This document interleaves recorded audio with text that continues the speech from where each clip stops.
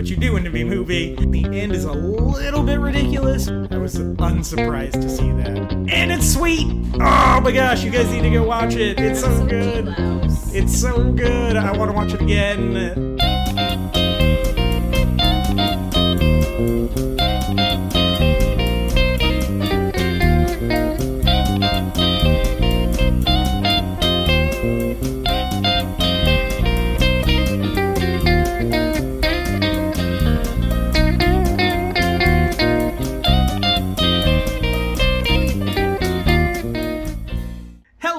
Internet travelers, and welcome once again to the Before and After Show with 100% less loogies than the last take. As always, I'm joined by my co-host Ryan Buell. Hola, hola. And I am your co-host MJ Smith. Ryan, you're back after 2 weeks off. Because I'm scared of No Need to Breathe or whatever the heck it's called. No Need to Breathe is my Need to Breathe cover band. It's an emo band, obviously. Yeah. No Need to Breathe does... We do mashups of My Chemical Romance and Need to Breathe songs. Yeah, you're back. So you've had 3 weeks at this point now to watch stuff. So what have you been watching? Let's see. I've seen about 3 more episodes of Daredevil. Okay. And that's really been good. I couldn't... The Elektra storyline that's in there, I'm kind of done with that. But there's some cool developments with Punisher that made up for it. Let's see, I've seen that. I just recently saw Hell or High Water. I'm going right after we're done recording. Yeah. Oh, such a good movie. I won't give spoilers, but if anyone has a chance to go see it, I think it's still playing at Edwards and Maya, I think. I know it's at Maya for sure, and Bakersfield. But I would recommend going to see it. It's just a well-told story. Ben Foster's really good in it. Chris Pine is amazing. Good heavens. Jeff Bridges? Jeff Bridges is just really good. Just all around, just a well-rounded movie. Good storytelling, and nothing is wasted in that movie. Yeah, that's what I keep hearing. There's no wasted space. Like, everything has a purpose. And it's just really compelling and funny. That's the other thing I heard. Which I did not expect. I was going in thinking it was going to be a serious drama, but I laughed more often than not. And that was... I loved it. Really good movie. Just super entertaining and well put together. Yeah, well entertaining. I cared about the characters, which is, as I've said before, if I don't care about the characters, I don't care. Pardon the stupidity of that phrase, but you really are invested in all the players in this play. And it's interesting. There's twists and turns, and... it's really good, but Ben Foster, dude, steals the show. That's so good to hear. His performance. I have always been a big Ben Foster fan, but he was in Warcraft this year, and so for the most part this year I've been like, man, freaking Ben Foster, because I feel like I always am like, man, Ben Foster is super underrated. I don't think he's in enough stuff. I really like that guy. I think he's super talented. And then every time he's in something kind of in the public consciousness, it's something like X-Men: The Last Stand or Warcraft. And I'm just like, no, this is not the Ben Foster that I know from all those indie movies. Yeah. I mean, it's a little weird to call 3:10 to Yuma an indie movie because it was a big studio picture with Russell Crowe and Christian Bale. And he's incredible in that movie. Yeah. He was also in Lone Survivor. I can't talk. Lone Survivor with Marky Mark. Yeah, I haven't seen that one. He's really, again, no surprise. Yeah. Really good in that. Warcraft, I haven't seen it yet. I really want to see it. But I'm wondering why he's in it. Because like you were saying, it doesn't seem like his... Yeah. It doesn't seem like a match for him. I think it may have been excitement to work with the director because it's the guy who did Source Code and Moon, and those are good movies. But yeah. Oh, man, Warcraft is a mess. Ugh. Man, no need to revisit that. But yeah, he's so bad in Warcraft, and so I was just like, man, I keep singing. Cleanser. Yeah, I need a palate cleanser, and also I need people to see a movie with him where he's actually good. Yeah. So I feel like every time I'm like, oh yeah, Ben Foster, like that dude's kind of the man. Let's go see this, and he's just awful in it. Every time I try to show Ben Foster to someone, it's like taking your car to the mechanic, and you're like, I swear it was doing the noise earlier, but the positive version of that is like, I swear he's amazing in 3:10 to Yuma. Yeah. No, this one will restore your faith. Okay. Believe me. Good. He's so good in it. Anything else? Oddly enough, no. Okay. That's it. All right. I did a bunch of watching this last week. In honor of Gene Wilder. Yeah. We'll touch on that. Sorry, go ahead. Yeah, I saw Young Frankenstein, which was like my millionth time seeing that movie. Yeah. But it was my wife's first time seeing that movie. Snap. And man, does that movie hold up. Oh man, the movie holds up so well. I was so nervous that it wouldn't. Yeah. And it played perfectly. Would you like to have a roll in the hay? Pardon me? Roll in the hay. It's fun. I ain't got nobody. Dude, Marty Feldman's so good in that movie. Oh my gosh. What hump? So I read up on that. Apparently, he was just switching his hump. Yeah. Different sides and not telling anyone. And that was just Gene Wilder noticing. Just ad-libbing that? Yeah. Oh, that's amazing.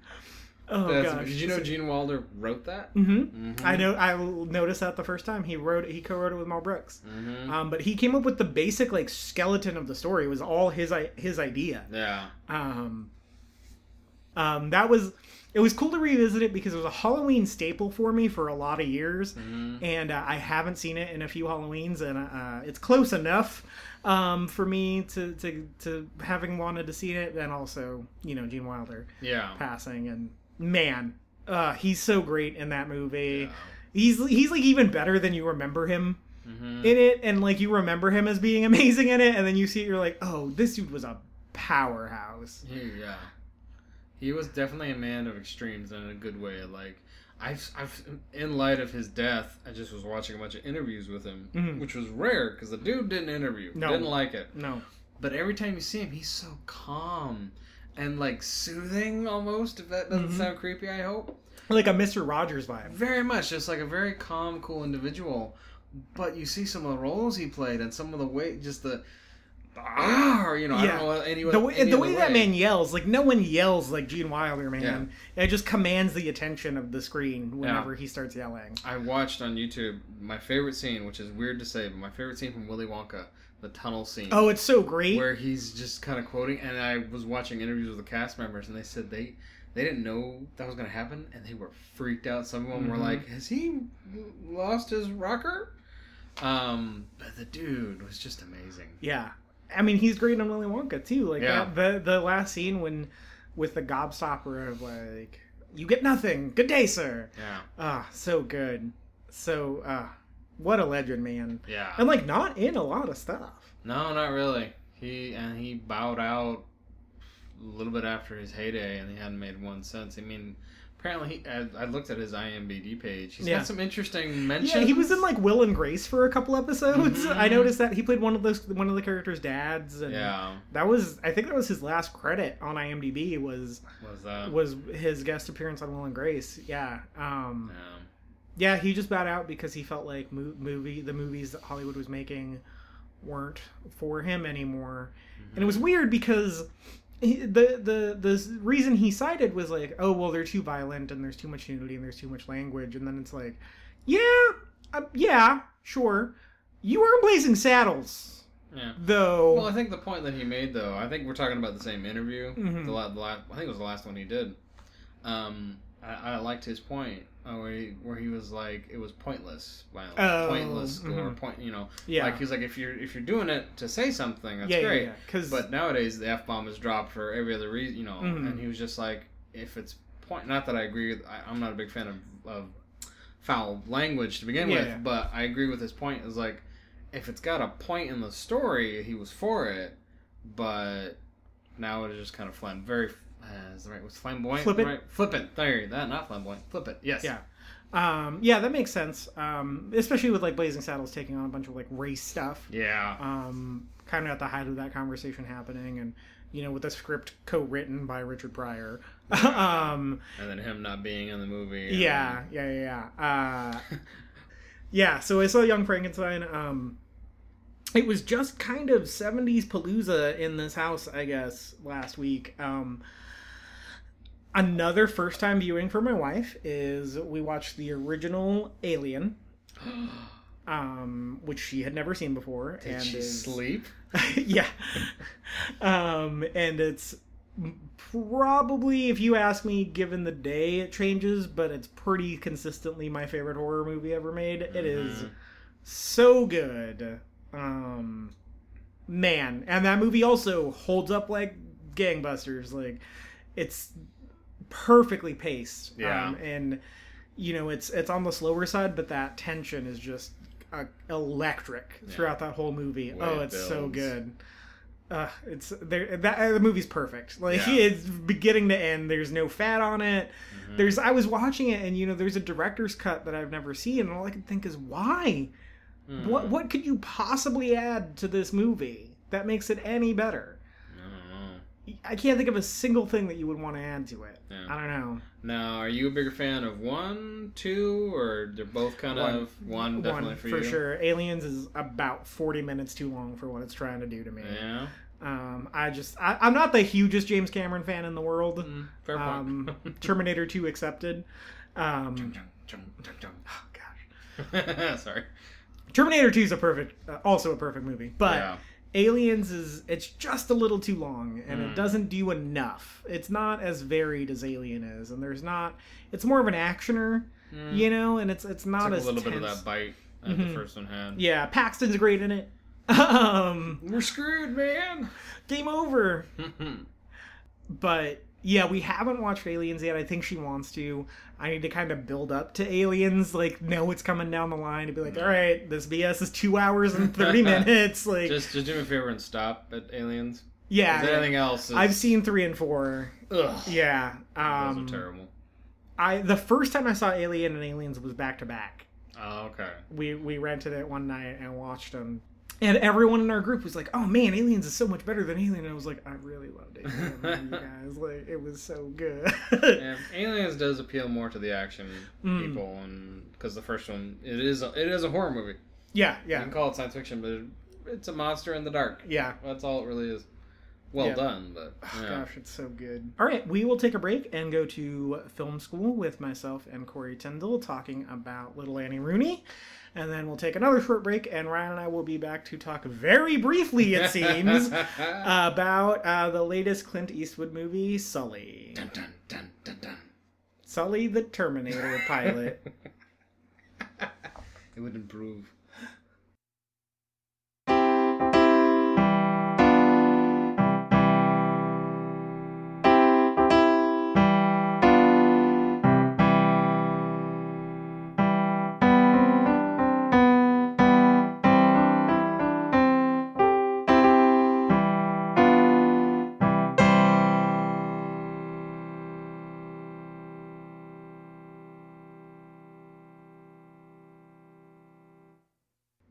Hey everyone, and welcome back to the Before and After Show Film School. As always, I'm joined by Corey Tyndall.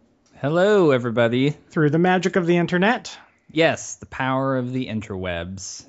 And, we are here to talk about Mary Pickford's 1925 film, Little Annie Rooney. Yes. Little Annie Rooney is the story of a girl who cried a river and drowned the whole world. What? And while she looks so sad in photographs, I absolutely love her when she smiles. I grew up in the 90s. Yep, that was name that band. Train. No, it was. What? Yeah, that's not a Train song. Is it? What? No, Isn't it? I think the band was called 9 Days. I'm gonna look it up right now.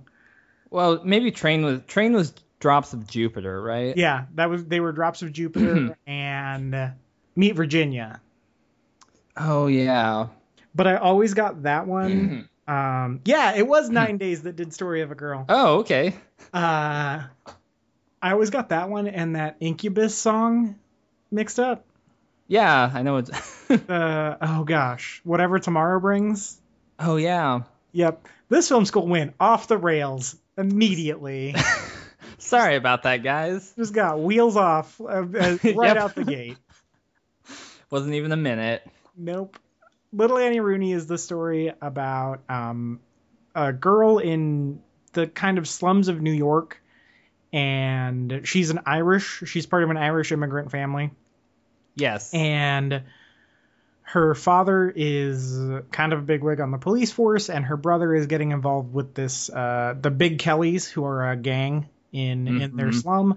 Their slum is also populated by some Greek, some Russian, some black, and some Asian, Chinese. Yeah, Chinese immigrants. So it's kind of this hodgepodge of and Jewish. Did I say Jewish? No, but okay, they're pretty important. The Jewish immigrant family is actually pretty important.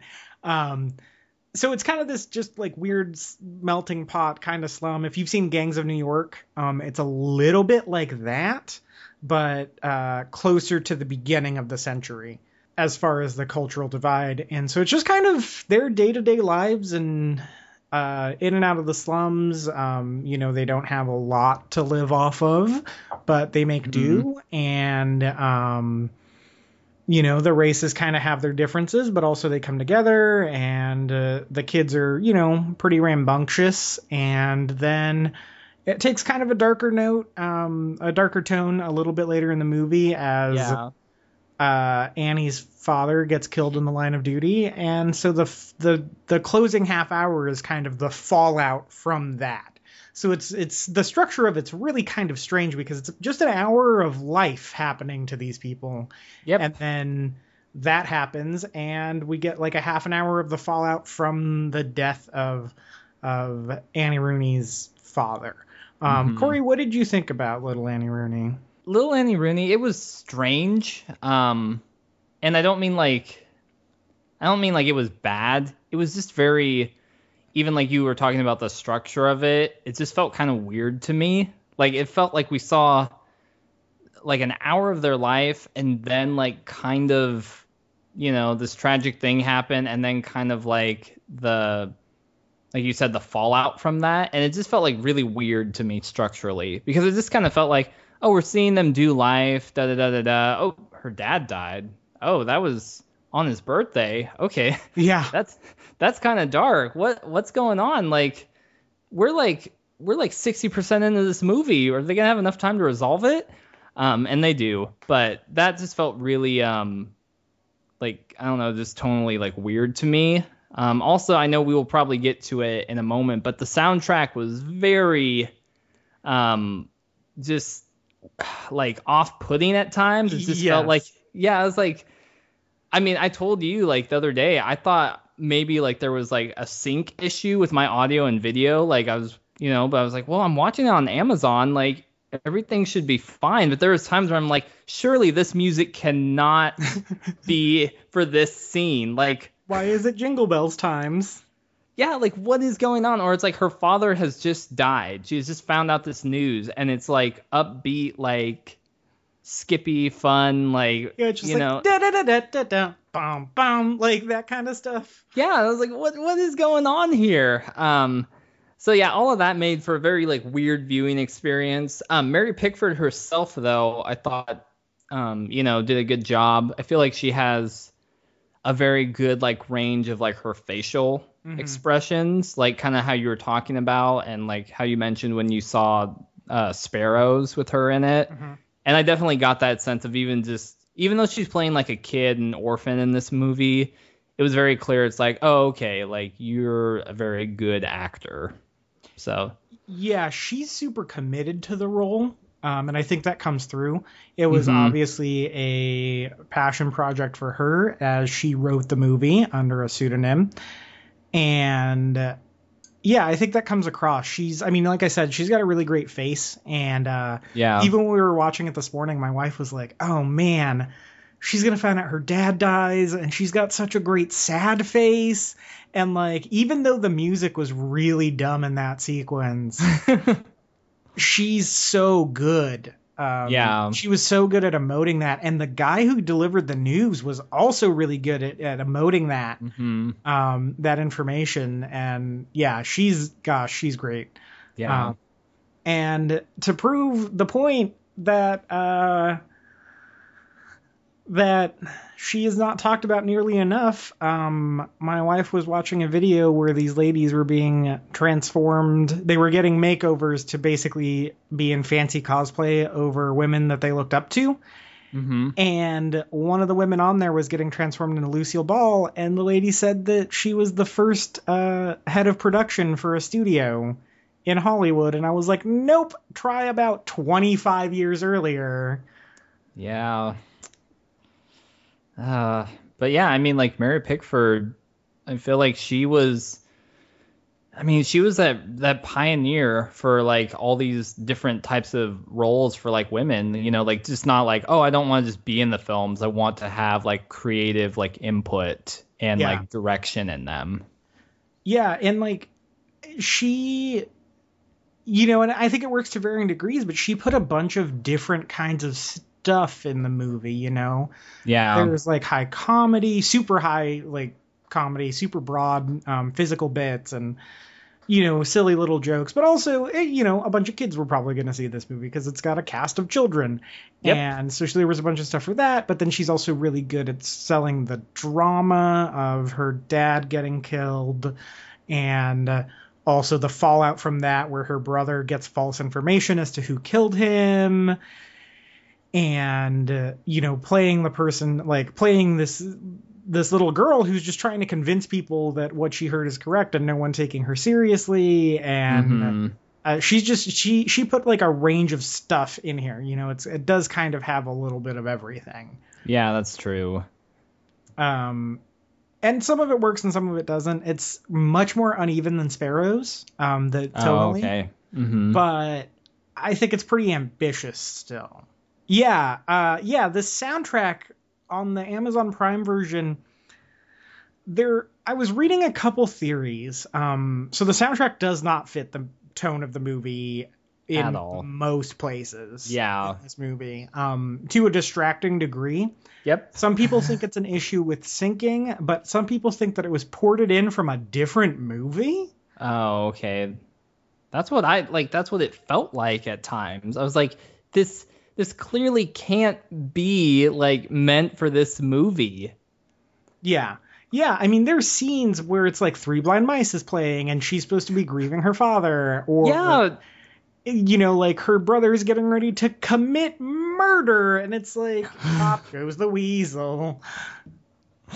So I'm glad that wasn't like just only like something weird with my viewing experience. No, and there's like weird sound effects sometimes. Like there's snoring when they're, you know, her and her brother are getting into a fight over the shoe polish. Yeah.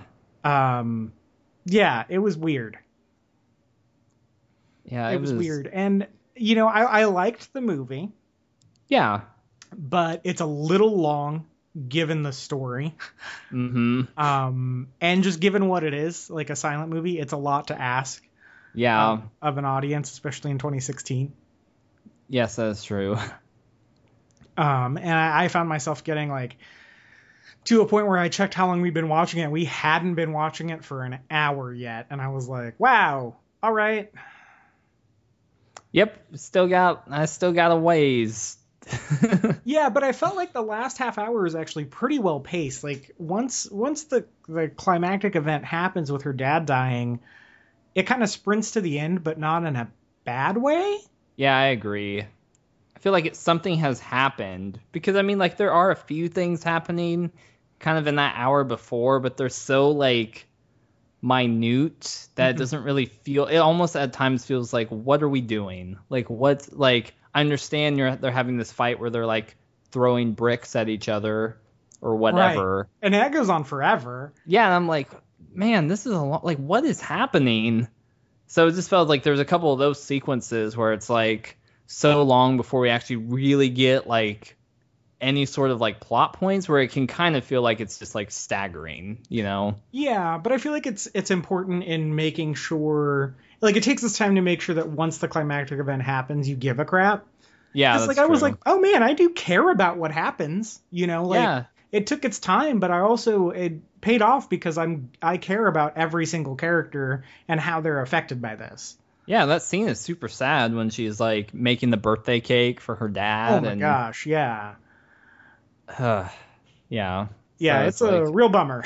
Yeah, I was just like, seriously, on his birthday? Ugh. Yeah. what did you think about the portrayal of the turn of the century slums in this movie? I know obviously we were not around for any of that. It's very much something we've learned from history. But what Yes. based on what you know, and I know virtually nothing outside of what I a little bit retained from history class, that one Flogging Molly song and Gangs of New York. So I don't know if you know a little bit more about, tenement life in New York at the turn of the century, but what did you think about the portrayal of that? No, I feel like I am on par with you on like our combined knowledge of this, but I mean, it was very evident where it's like these different ethnic groups, they had their differences. Even some of the title cards said thing where it's like, oh, well, that's kind of a stereotype, but yeah, when it was like two gangs are fighting, but their leaders are Irish, so neither one of them's gonna give it up. I was like, wow, but I mean, that was the time period, I guess. So there was things like that where I was like, well, yeah, that kind of makes sense, and even the most amiable of people, there was some of those prejudices just around. So I'm like, okay, they probably naturally are going to find their way into some of how culture is depicted on film. But I do feel like they did a good job in the film of kind of showing the differences of some of these kind of these different tenets of these different ethnicities, but then also kind of when the plot kind of came to the heart of oh, we all support Annie and her family, and all of them in the end are kind of oh, we're all in this together. I did like that kind of aspect, whether or not that is kind of historically so accurate, I am not completely sure, but those are kind of some of my thoughts on it. What about you, MJ? Yeah, I agree. I think the surprisingly, the one who gets off the brunt of it is the Chinese man. Oh yeah. That guy. Wow. I was like, well, this isn't that racist, and then the dad of the Chinese kid showed up, and he was just in straight up traditional Chinese robes. Yeah. Always. 100% of the time he was on screen. Yes. And then there's the scene where he's smoking this super, stereotypical pipe, and I was like, oh man. Some of the subtitles are a little yeah, a little racist. The black kid's mom, yeah, she was pretty stereotyped, although I was happy to see no blackface in the movie. Yeah, that's a nice thing. Yeah, that was good. But yeah, her she has one line in the movie, and man, it was written in some language very reminiscent of a minstrel show. Yeah. And also the kid's name was Humidor. And I was like, ooh, wow, really? Yeah. All right. And then there's the scene where they do the play. Yeah. And it didn't go the way I thought it was going to, and I'm glad it didn't, because they say that Humidor is going to do his, quote, shimmy dance. And yeah, they remove a robe from him, and he's wearing a hay skirt, and I thought they were going to make him do an African tribal thing. But it was just a hula dance, yeah. Hula dance, and I was like, that's way better.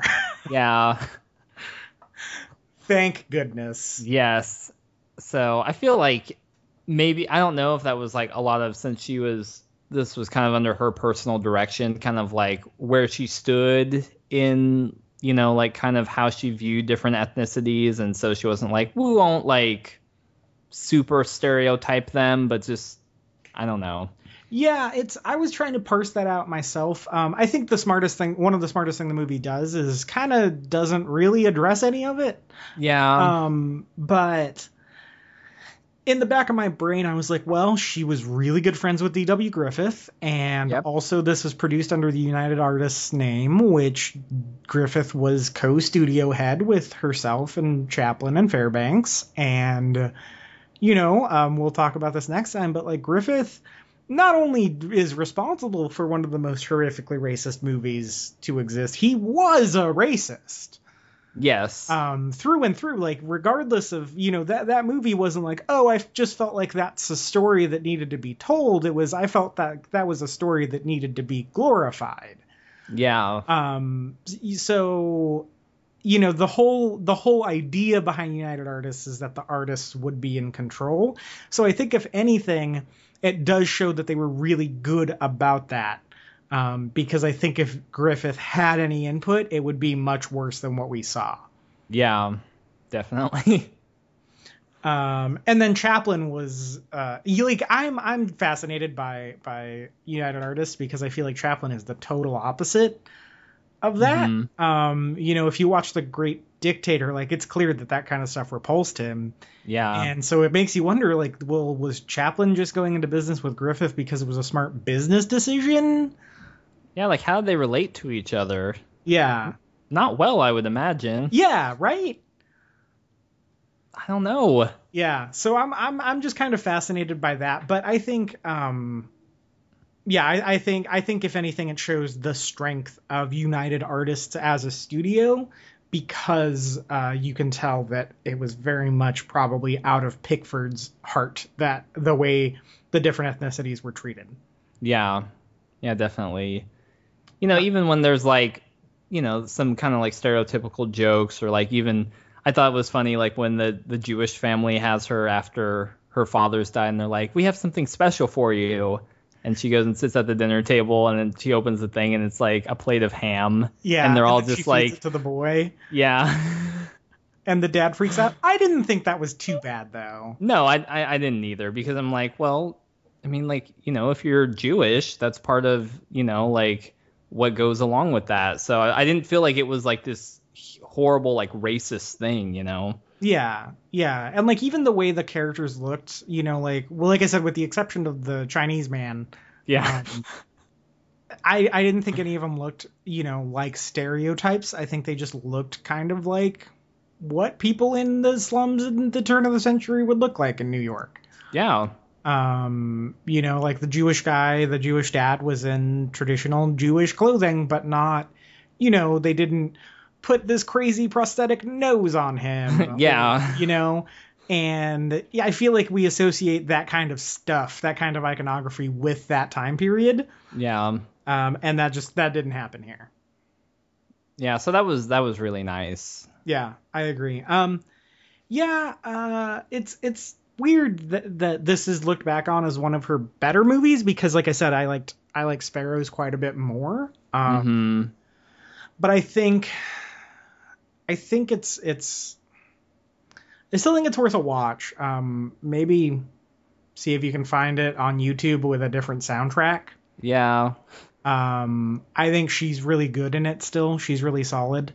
Yeah. I think she has more to do in this than in Sparrows. She's able to run the gamut a little bit more. Whereas in Sparrows, she basically just like is sad all the time. Oh, okay. And which is good. She's really good at that. But Sparrows is much more dramatic. This one's a little bit more lighthearted for the first hour. Mm-hmm. What did you think about kind of the fallout of her dad getting killed, with her brother getting this false information and that Joe Kelly had done it, and he goes after Joe Kelly, but really it was these two guys in the gang named Spider and Tony, who Spider gave Tony the gun, and Tony is the one who had actually pulled the trigger. And Annie's brother actually shoots Joe Kelly, and Annie has to give a blood transfusion to Joe Kelly to save his life. Yeah, I thought all of that was like pretty well done. Like I said, once the whole like kind of the climactic event with her dad dying, I felt like the movie felt like more adequately paced to me. But I felt like the parts that needed to be emotional like felt emotional to me. Mm-hmm. You know, the whole thing with like with her brother and her trying to convince him, like all those scenes, like really like, you know, they sell it to me. And you know, just even some scenes are like, you know, they're still very heartfelt and kind of more serious. Like when she's giving the blood transfusion and it's like, oh, like, you know, that's a really tense like scene, but then it kind of gets played for laughs when she's kind of like, she writes her like little mini will. And she gives it to her friend, like, you know, she misunderstands like what a transfusion is, but she knows it's gonna help Joe Kelly, like stuff like that. I enjoyed that, and I enjoyed the resolution kind of at the end. I was like, maybe like a little bit more, but I'm like, it was enough that I felt like it wrapped it up for me. It's like, okay, her brother like obviously didn't become a gang person, and he's like a cop to honor his dad, and you know, so yeah, I think I liked it. It does that weird silent movie thing where it just kind of leaves a bunch to the imagination, which is good and bad. I like that because I don't feel like I need to get explained every little beat. You know, if you jump from Annie getting wheeled out of the hospital to them driving in a truck, it's like, okay, everything ended up fine. I didn't need to see like the long road to recovery or, you know, any of that stuff. I did think it was a little weird that the guy just shot a random person in the middle of the street and everyone was like, we all make mistakes. You can be a police officer now. Yeah, I was kind of like, that is not how that would go down. Or even like Annie has some line where she's just like, if Joe Kelly dies, my brother goes to jail. And I was like, no, your brother's going to jail regardless. That's exactly what I told Kristen. I'm glad you mentioned that because I did the exact same thing. I was like, no, it's just assault instead of murder. Yep. I also liked when Tony, the kids all band together to bring Tony into the police, and Tim, Annie's older brother, shows up and it's like, I just shot Joe Kelly, and the judge is like, you just shot Joe Kelly? Yeah, it's like, what? And then they're like, Joe Kelly had nothing to do with this, Tony did it. And then Tim looks at Tony and Tony's like, yeah, I did. And then Tim just tries to shoot Tony in front of the judge. He don't care. Yeah, I was like, whoa, Tony is savage. Yep. Or Tim is savage. Yeah, do you have any other thoughts on Little Annie Rooney? Yeah, I think of all the silent films that we've watched so far, so like Gold Rush, The General, Trip to the Moon, and this one, I think,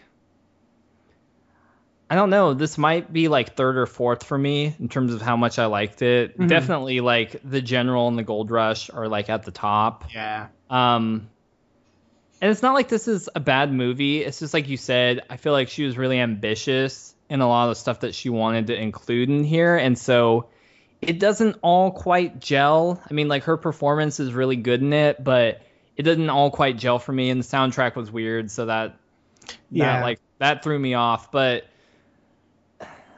I don't know. Like, I would like to see her in something else that just feels more tonally consistent. Yeah. Yeah, because she's still good in it. Yeah. You know, I think she's the most consistent part of the whole piece. Yeah, she definitely is. And so that's why I would like to see her in, like, a different context of, like, you're a really good actor. And then, like, I feel like the movie is more structured, kind of, like, trying to, you know, like, do one or two things thematically, not... Yeah. Yeah, I think it's a little bit of a weird introduction to her. I didn't know that because I hadn't seen the movie. Oftentimes I don't watch them because it's just about it's just as much about my education as yours and the audiences. Yeah. And so I hadn't seen it. I think Sparrows is a really good introduction. I'm sure it's on Amazon Prime. If not, I know it's on YouTube. Yeah. So if you are interested in seeing her in something else, you should watch Sparrows because she's really good in it. Mm-hmm. She's so good in that movie. Yeah, I agree. I think it was good to touch on her. Yeah, definitely. She's important. Yeah, she's crazy important. in the history of this. So yeah, I think that'll do it for Little Annie Rooney. It's an interesting piece. I do recommend that you should probably, if you don't start here, go and watch the other ones that we've covered first. Yeah, definitely. And then this one you need to build to it. I think it hinges upon you kind of knowing how silent movies work a little bit. Yeah, it really does.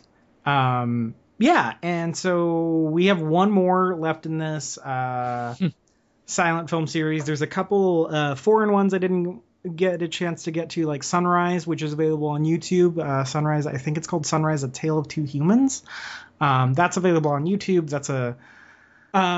Sunrise is on YouTube for free. I know you can watch it there. And some Douglas Fairbanks stuff. Douglas Fairbanks was sort of a swashbuckler, and he was the first person to play Zorro. He was the first person to play Robin Hood. He was in this great movie that my wife and I saw called The Black Pirate, which is actually a silent film in color. And Mary Pickford cameos in it, unbeknownst to most people. Oh. Yeah, so Mary Pickford was married to Douglas Fairbanks at the time. And there's a scene where he has to kiss the main woman in the movie. And instead of kissing the actual actress, they had Mary Pickford come in her costume and kiss Douglas Fairbanks. Oh. Yep. That's fun. Yep. So if you see The Black Pirate, I think that one's available on YouTube as well.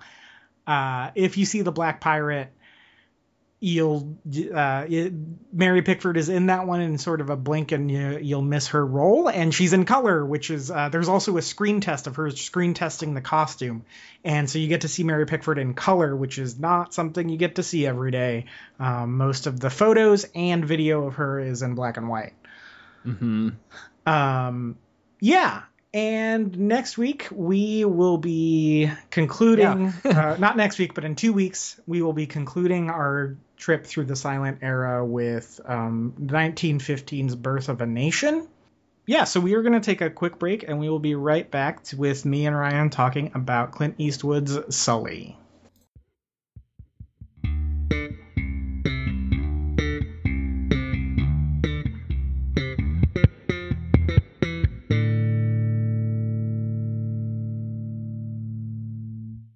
And we're back. I hope you enjoyed that discussion of Little Annie Rooney between myself and Corey Tyndall. But I'm joined again by Ryan Buell. Hola. And we're here to talk about Sully. Sully is the latest movie from director Clint Eastwood. Stars Tom Hanks as Chesley, as we just learned. We thought it was Chelsea. Chesley Sullenberger, or Sully, as he's known. And Sully was responsible for the Miracle on the Hudson, which is the only successful waterplane landing in the history of aviation. Before, it was always, even with survivors, when a plane was in water, it was considered a crash. This was an actual landing in the water. And it kind of revolves less around the events leading up to the crash and more with the aftermath of basically the whatever department of the government is involved with investigating plane crashes or emergency landings kind of determined that he took a huge risk by doing that and that he had time to go back to the airport. So a lot of it revolves around him kind of justifying why he chose to do the water landing over making it back to the airport. You know, and so it's very much in that Clint Eastwood wheelhouse of reluctant, hardworking American male hero. That's kind of every movie Clint Eastwood has ever made, right? So, I mean, kind of to start off, Clint Eastwood is one of the most beloved American figures, let alone filmmakers or actors in the last century for sure. I mean, Ryan, what do you think about Clint Eastwood? What is there to say? I love Clint Eastwood. I mean, I grew up watching the spaghetti westerns. He did a comedy. know he's done a couple different comedies. Stagecoach? No, Paint Your Wagon. Paint Your Wagon. I grew up watching that one.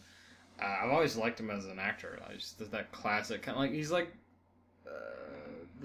like a John Wayne kind of figure. You know, just like you think America, you think John Wayne, Clint Eastwood. Yeah. Pretty much the two first male names that come up, I'm sure. I like a lot of his movies he's done, acting wise, directing wise. I think he's a really good director. I mean, kind of middle of the road for me. I don't hate any of his stuff. Yeah. But at the same time, that's nothing that I'm like, yeah, I can't wait for that new Clint Eastwood. Woo-hoo. Yeah. Yeah, I agree. I mean, he looms large over the course of a specifically Western filmmaking history. He got into Westerns at a time when it was not the most popular genre. The Western, as we think of it, kind of died off in cinema. In the 1950s, it had a much longer life on the small screen with stuff like Lone Ranger. Well, Lone Ranger, Bonanza. Oh gosh, what was the other one? Dodge City, Matt Dillon. Oh gosh, Gunsmoke. Gosh, I was like Westward. Gunsmoke, Have Gun Will Travel. That all kind of continued into the 60s on TV, but as far as like those John Ford early Western type movies, really in the 50s they died off. And then they got kind of popular in Italy again with Sergio Leone and Peckinpah, a little bit Peckinpah, dipping into those Italian-made Westerns known as the spaghetti Westerns. Yeah. And Clint Eastwood had started his career on TV Westerns and then really became well-known through those spaghetti Westerns in the 60s. I've actually haven't seen the complete set of them. I think I've seen bits and pieces of... Fistful of Dollars. I've seen that one all the way through. Okay. I've seen bits and pieces of the next two. A Few Dollars More. Oh. The Good, the Bad, and the Ugly. I would recommend it. Those are good. Yeah. Those are really good. And then in the 70s, he became a director and directed The Outlaw Josie Wales, which is probably my favorite Clint Eastwood directed movie. It's really good. Mine too. That was a really, really good one. Yeah, which is another Western. He basically brought that Western character into the... at the time present in the 70s with Dirty Harry, another beloved character from that guy. And then kind of got out of the Western game, came back with Unforgiven, and then really got out of the Western game, hasn't made one since. And has just kind of been a director in the 2000s. He hasn't been in a lot. His last credited role is Trouble with the Curve in 2012. But he's basically a writer, director, actor, producer, sometimes composer. He composed... Lover of jazz. Yeah. He did a Charlie Parker biopic called Bird that I haven't seen, which is purportedly not super great. Ooh. Ugh. He has a long and storied career that has been not as great in the later half of the 2000s. He is... not getting better with age as far as I'm concerned. Yeah. Gran Torino was okay. People rave about that movie. It was good. It wasn't great. I don't think he's done a bad movie per se. Yeah. I think he's done... I think he's good at his craft, but none of his movies that have come out within the last few years have been anything to grab my attention and be like, this is amazing. Like, American Sniper was good. What else is fairly recent that he's done? Jersey Boys. That was decent. J. Edgar was a real garbage movie. Yeah. I don't know if you saw that or not. It was really bad. Yeah. That was just like a series of poor decisions between actor and director. And Leonardo DiCaprio was in that movie, and he's awful in it. What was the one you just mentioned? American Sniper. I didn't like that one that much, Yeah. with the exception of Bradley Cooper's phenomenal performance as Chris Kyle. I thought he was incredible in that movie. Yeah. But everything else I was kind of like, on that movie. Like the sandstorm sequence, at the end. I don't know if you remember that. It's the last big quote action sequence in the whole is that movie. where he's trying to get that one sniper he's been dogging for? Yeah, but it's time? right after that. Right after he gets him, there's this big sandstorm that happens, and I get the idea, but he didn't execute it well, and it was a really confusing scene. It's supposed to, because the sandstorm is going in front of the camera, and so you can't really make anything out, but he also doesn't do a good job of showing you, like, where things are in relation to each other in the sandstorm, and I understand that he was trying to put you in the action, but I was just like, it's just blurs. Yeah. It's just a bunch of blurs to me. Blurs without any significance. I don't know, I think he can do, his movies can be a little clunky sometimes. Yeah. And I think you can dig through them and see what he's going for, but you can't really, like, he sometimes isn't the best at conveying the information. Yeah. On the other end of Sully, before we get into the movie proper, I guess, we have another iconic American figure in Aaron Eckhart. Sorry, I couldn't say that I, Frankenstein was a masterpiece with a straight face. Tom Hanks is Chesley Sully Sullenberger in this movie, and I often refer to Tom Hanks as America's Big Brother. I'm not even going to ask you what you think about Tom Hanks, because everyone loves Tom Hanks, but what are your favorite Tom Hanks memories, sort of? Oh, my favorite Tom Hanks memories. Oh, that's a good question. Hooch. Okay. His movie. I know it's a bit of a weird one. Turner and Hooch. Turner and Hooch. That has got some of my favorite Tom Hanks memories. For me, it's because I grew up watching that one. Mm-hmm. I mean, most people, I'm sure, they would say Big, and I did watch that one. That one always kind of creeped me out. If you really think about it. It's really weird. It's really creepy. A kid has a sex with the lady. Mm-hmm. And that's, yeah, weird. Yeah, I'm going to go with Turner and Hooch, and pretty much the whole movie. Yeah, he's just one of those actors I just like automatically. Yeah, I mean... Based on his whole... I mean, You've Got Mail. You know what? That probably would take the cake. You've Got Mail. Just his role in that, and... The dude's just likable. He's so likable. And not in a fake way, not in a Hollywood likable way. Like, it just seems very sincere and very down to earth. Yeah, that's probably not a very good answer. But Turner and Hooch and You've Got Mail, they've got some of my favorite scenes. The guy is really witty, too. Yeah, he's really funny in real sharp. life.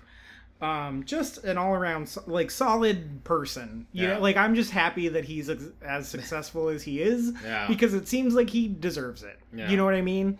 How about you? Saving Private Ryan. Yeah. Gosh, that movie. Earn this. He's so good in that movie. I mean, he's good in almost everything he does, but he's so good in Saving Private Ryan. Partially because of the Spielberg effect. Yeah. That has a lot to do with it. I love The Terminal. I love that movie. That was a good movie, actually. Catch Me If You Can is another big one for me. I haven't seen that one yet. I love that movie. It's a Spielberg movie, obviously, and it's a little long, but he's great in it. One of the only times I've heard him say the F word, and it's so funny to me whenever that scene happens. It's like Morgan Freeman saying the F word. Yeah, It just yeah. doesn't seem right. Yeah, he is truly one of the best actors of his generation. Yeah. He's just solid in everything, Road to Perdition is another one that is a really, really good one. it's so good. He's so good in that movie. Yeah.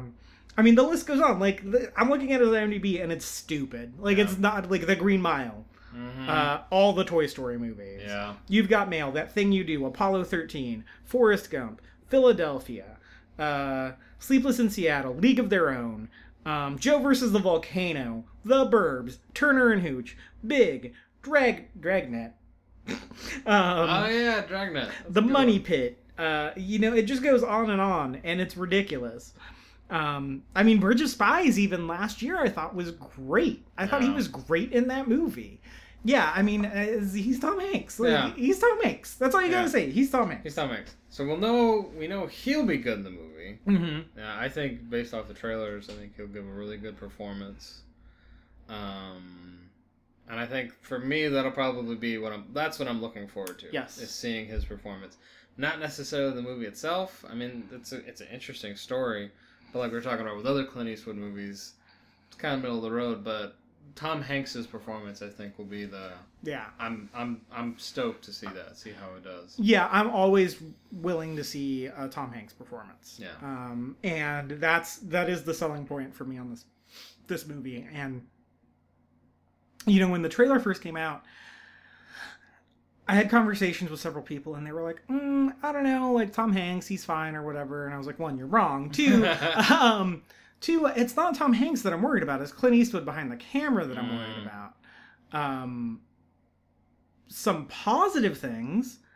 This movie's only 96 minutes long. Oh, so it's fairly short. Yes. Oh, that'll get me halfway to being like, this movie's great.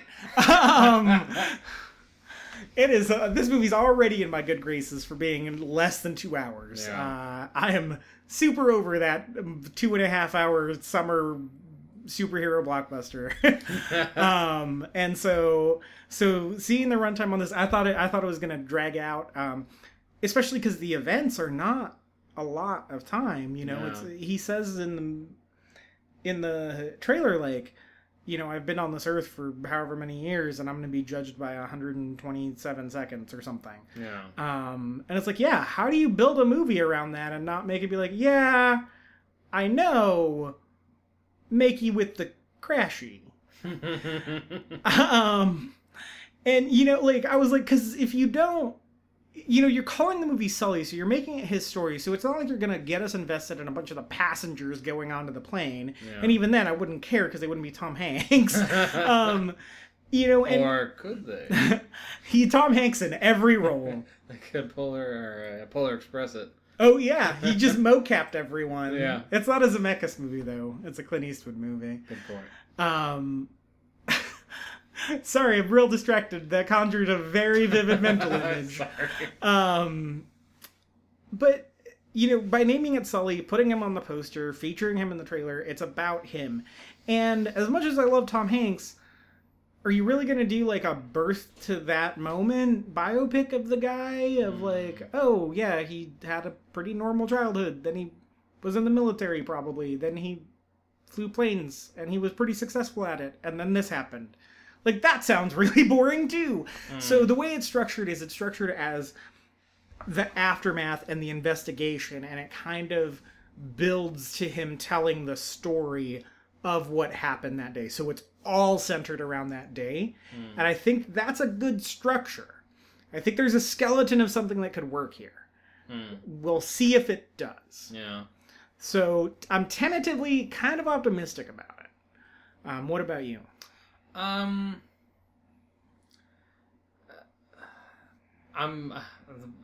middle of the road. I think it will be interesting, if nothing else, because I think Clint Eastwood does a good job of giving you a story, and it's not boring. It's not like, I don't care. Yeah. It's like, you know, character investment, I think, will be a good thing. Yeah, I'm excited to see Tom Hanks and his performance. I hope the structure of the movie is good, like you're talking about. Yeah. I'm probably not doing a very good job of articulating, but that's just because part of me just doesn't care to see Yeah, the movie. I understand. But I think it will not be a waste of money. Yeah. I don't think I'll go out of this being like, well, screw that. Why did I see it? Yeah. You know, I think it'll be a good performance. I think it'll be a well-told story and worth watching. Yeah, and I mean, part of it is it's a little bit low risk because it's a real story that happened fairly recently, so we all kind of remember the quote-unquote details of it. Yeah. In that, you know, we know everyone was okay. He put a bunch of lives at risk, but everyone was fine. You know, him and his family are fine. There was no tragedy that happened. You know, it's a triumphant story, albeit a little scary. You know, but everything worked out. So, you know, there's not a lot of tension in it, which isn't bad. Yeah.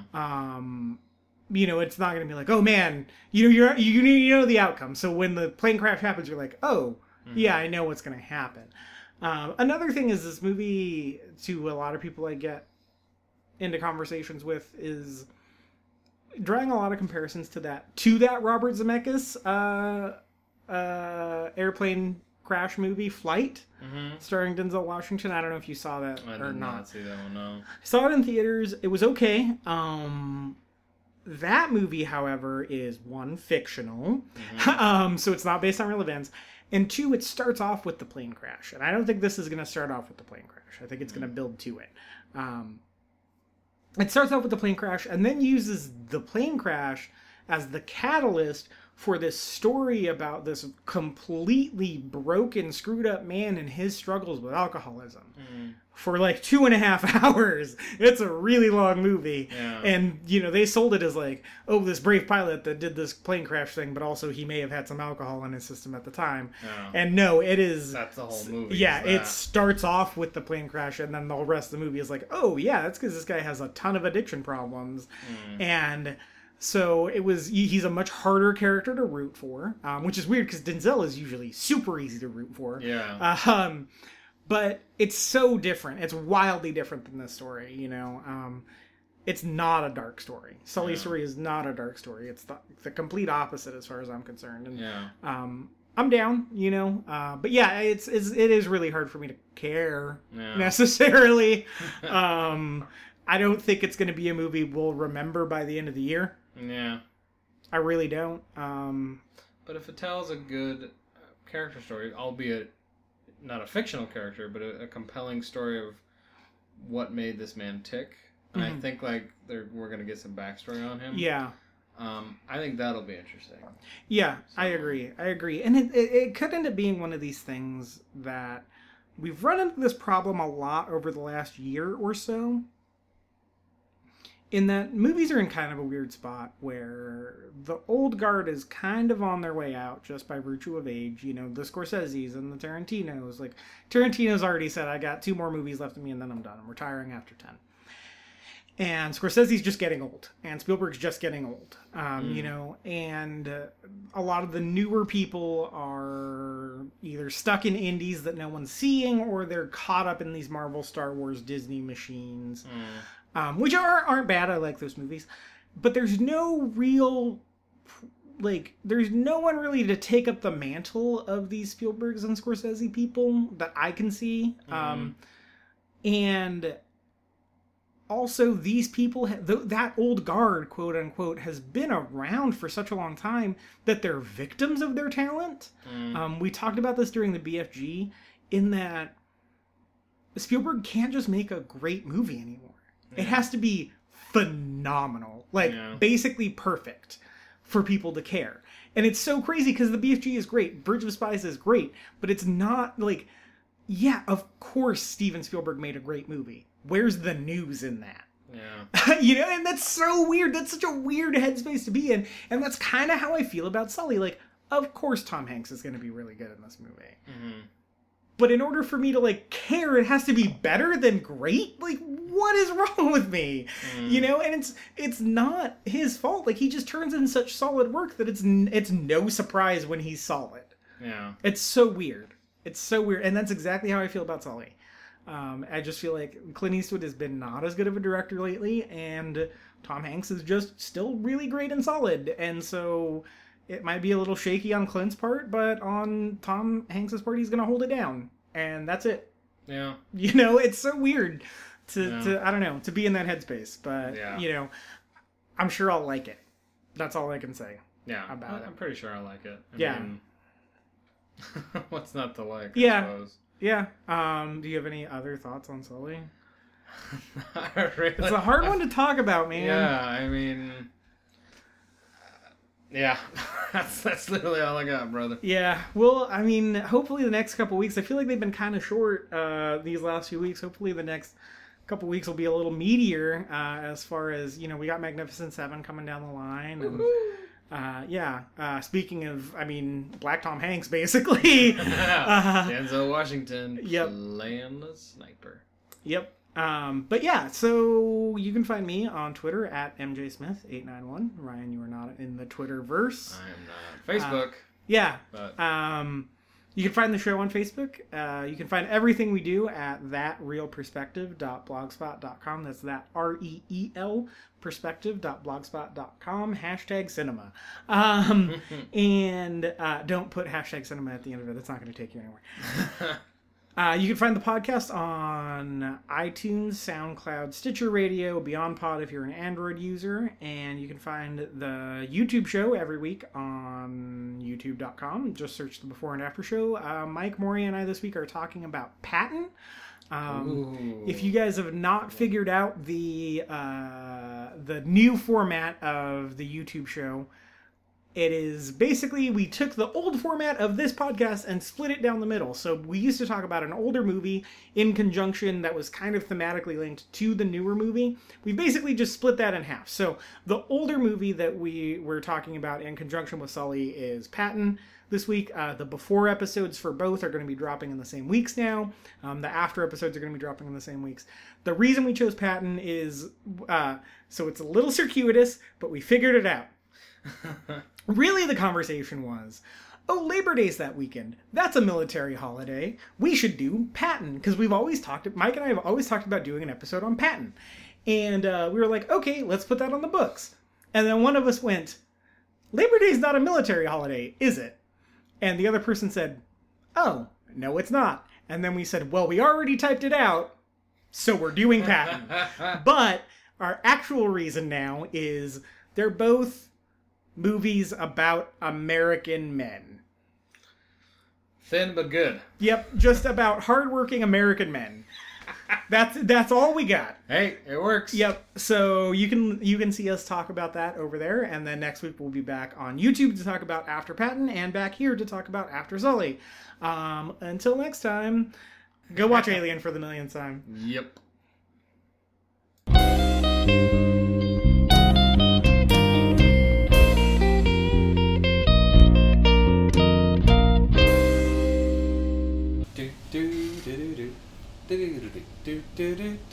Reconnaissance. Reconnaissance.